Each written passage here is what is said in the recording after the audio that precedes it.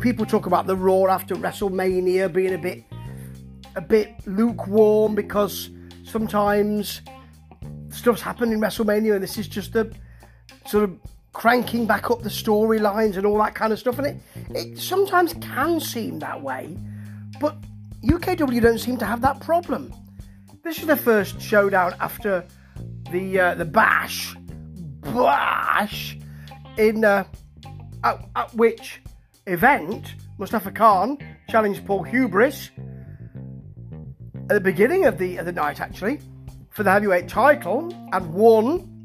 And Jonathan Sedgwick, the owner of the company, your golden ticket is pressed and ready to use, my liege. Yes, he won the golden ticket. He won the golden ticket. He won the golden ticket. And he'll probably be out all the time scouting others, won't he? He'll be, I'm just coming out to do some scouting, like Sid did. Remember? So, Sid did. Anyway, there's he won the bash, but his son Joe lasted an awful long time. What we've also got is Paul Hubris, because Mustafa Khan won the championship, he wasn't in the bash because he wouldn't need a golden ticket, would he?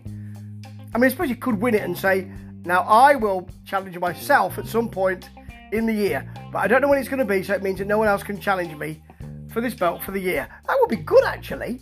Well, maybe difficult to push through. But anyway, because he'd won, he wasn't the number 4 person to come in. Who was? Paul Hubris. And Red Brocco kind of announced him. He must have agreed it, mustn't he? And what Paul Hubris did was jab him in the ribs with a chair first. So he didn't win, of course. He was dumped out by Jonathan Sedgwick after Mustafa Khan helped him, came down from the back to help him, still holding the belt. And because of that, we've segued into Red Brocco coming out with the UK Wrestling Management. Okay, so UK Wrestling Management are Jonathan Sedgwick, Red Brocco, Leonie Rose. Red Brocco and Leonie Rose are the GMs of Showdown and Ignite, of course. Sid and Dylan Chase. What's Dylan Chase doing the management thing? Maybe you should say what roles they've got, because it seems... I'm not saying it's a motley crew or anything.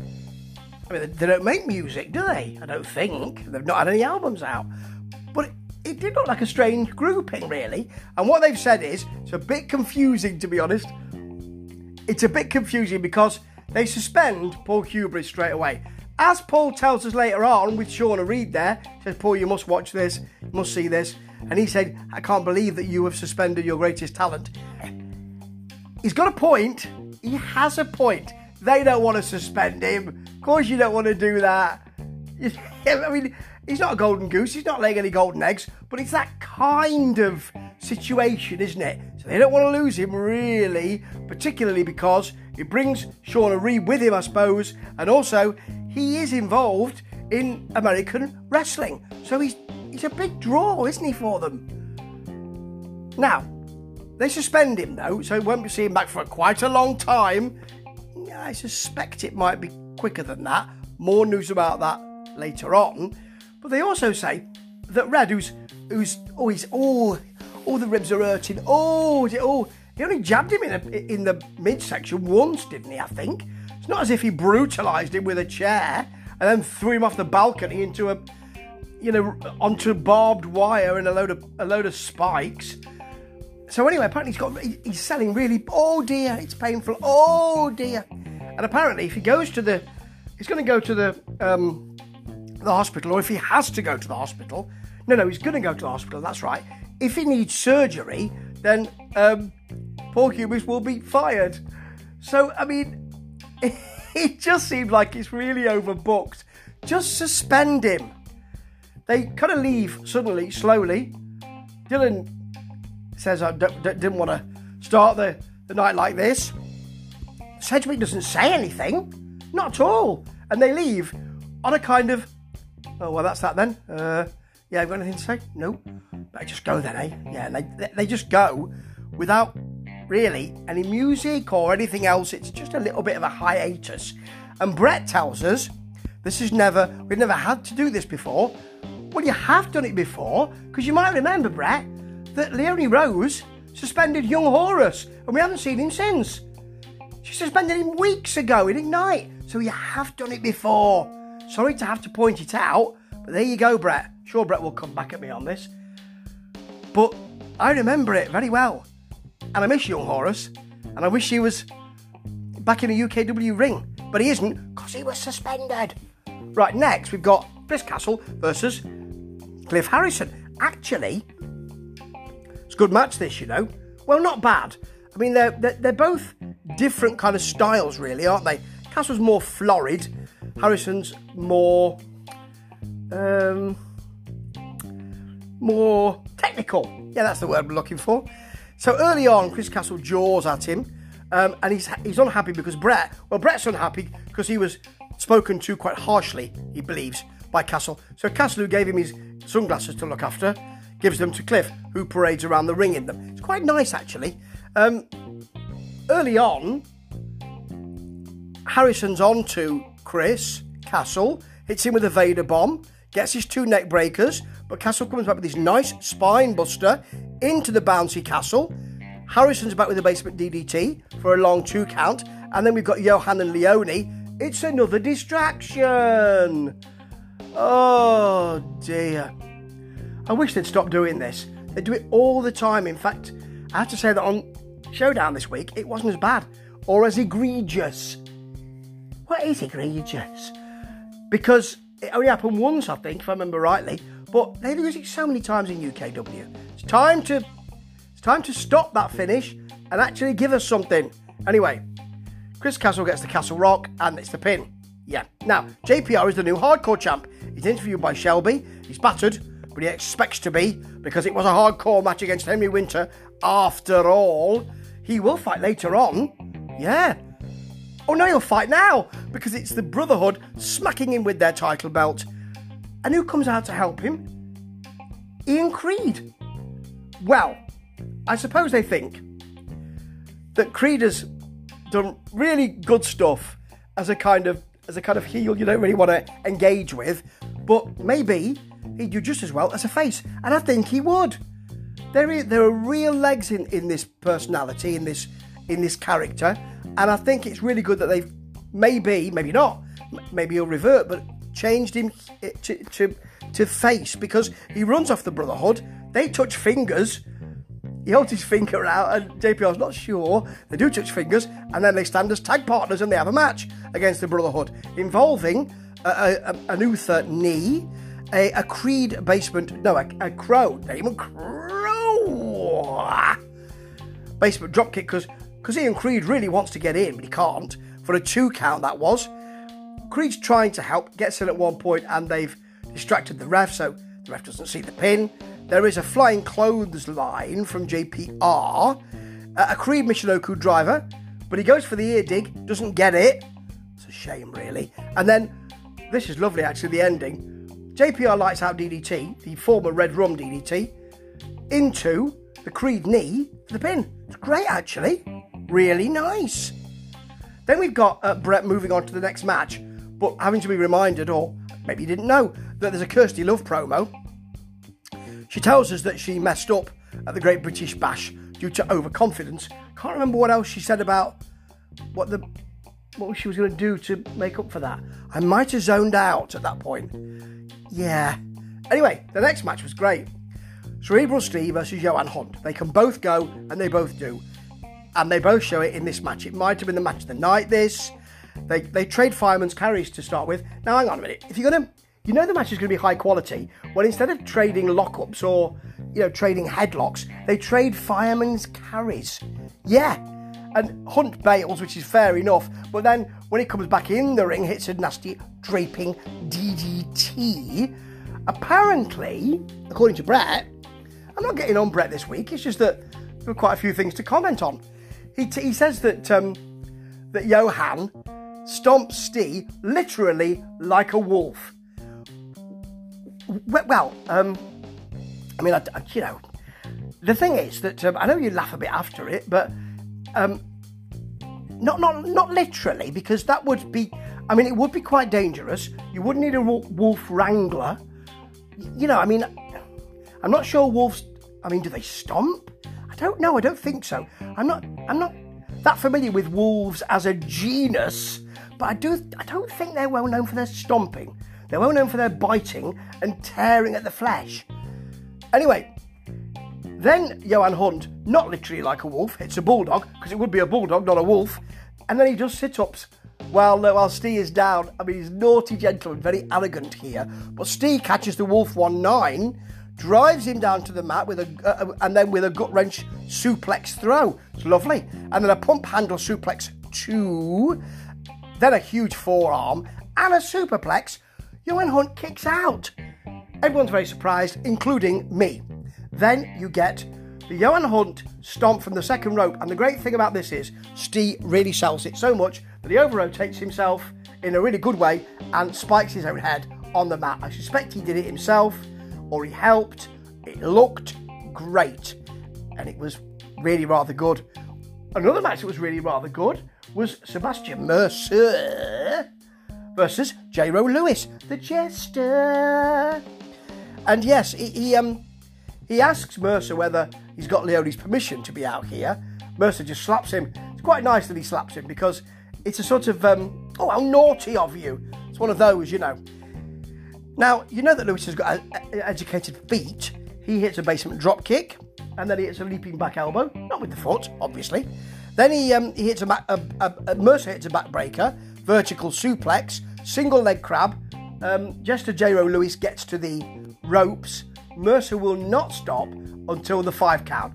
As Danielson said in ROH, I have till 5. And he does. And as Brett rightly says, you can't knock him for it. He's playing to the rules, which he is.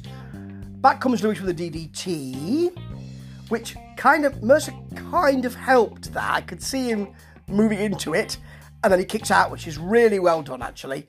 And then a sort of rolling, twisting flatliner from Mercer, and the leg lariat to the back of the head for the pin. It was rather good. Sucks to be J-Ro at the moment. Can't buy a win. Can't get a win. Not suggesting he buys wins. Can't get a win. And he deserves more than that, probably. But maybe they need to do some kind of character. He's leaning into that a little bit with his social media posts. So maybe it would be good to... They've already done that with Horus, haven't they? And look what happened to him. Remember, Brett? He was told he was suspended. Yeah, you surely now do remember that. Out comes Dylan. Last week, Tommy that would be. Last week, fantastic promo. This week, not quite so good. He comes out, enjoys the booze, believes he's number 1 contender to the hardcore belt. Why? He shows a bit of VT, which apparently, allegedly, shows him beating Henry Winter 8 months ago. And he wasn't the hardcore champ then, was he, Winter? I don't think. So, you know, because he beat Winter, and now Winter is no longer the hardcore champion, he feels that he should be the number 1 contender. I mean, he's got a point, but, you know, he says he's always overlooked, and that's fair enough. Then it gets... I mean, I was interested to see where it was going. Then here comes Maktoum. So he's out as the Hogan thing first. Dylan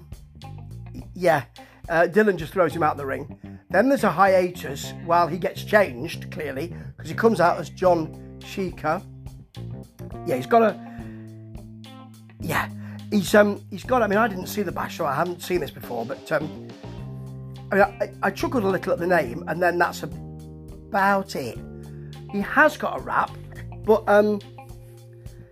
it's on his phone. So he's kind of reading it. It doesn't sound like Cena, and it also doesn't sound like the much better at rapping Max Caster. Doesn't sound like that at all, to be honest. Thankfully, Chris Castle comes out, smacks him around the back of the head, and ends it there. Takes a selfie with Maktoum's camera, takes the other belt, and goes. And then Dylan brings him into the ring, smacks him up a bit, but Maktoum hits a crossface and Dylan taps. Now that's really good, because that cowardly heel situation is something that I believe Dylan will really be able to capitalise on. He's doing great work at the moment, I believe, in the last 2 weeks, particularly last week, with this new character. Great. Can't wait to see him run with that. It's going to be good.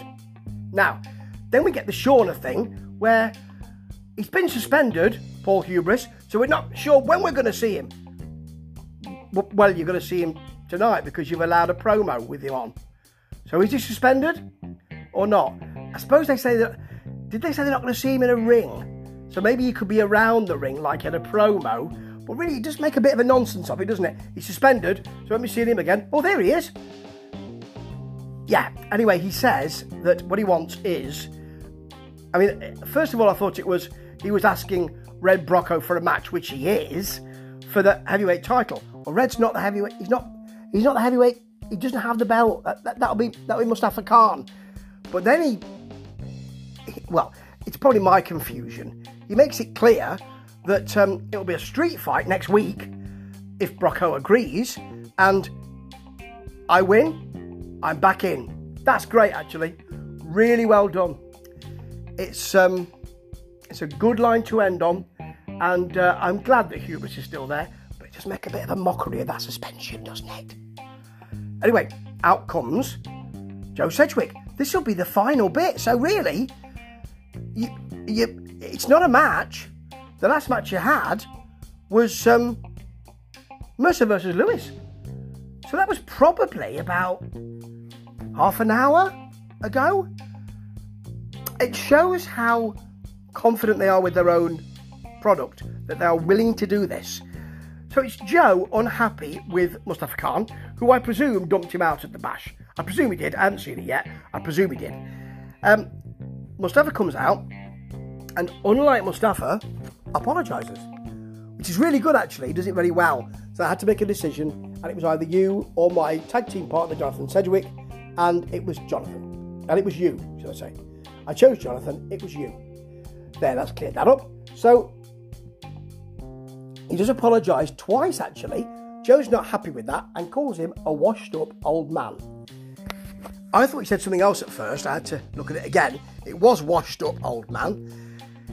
That brings Khan down to the ring, of course. So if you want me to hang my boots up, then make me. Then he does a long spiel of, if it wasn't for me, you wouldn't be here, sort of thing. I was the one who. And Joe leaves the Empire. Barges past the others, and that's the end of Showdown. It's really good, actually, because it does. Because I was thinking, really, the Persian Empire are done, aren't they? They've been done for ages. They were done since Jonathan Sedgwick became a member, and then they were tagging, and that was really good because they're mates, or were mates. And it was really done when Maktoum became an honorary member. It's like the NWA Wolfpack and NWO Original, it was called. You knew it was over then. So it was over for ages ago, but they never really ended it. Now, they are going to end it because they're left with what? Castle, Hunt, Rose, Khan. So I don't think it's actually been a thing for ages. I'm glad they just brought it back a bit, and it was a really good ending.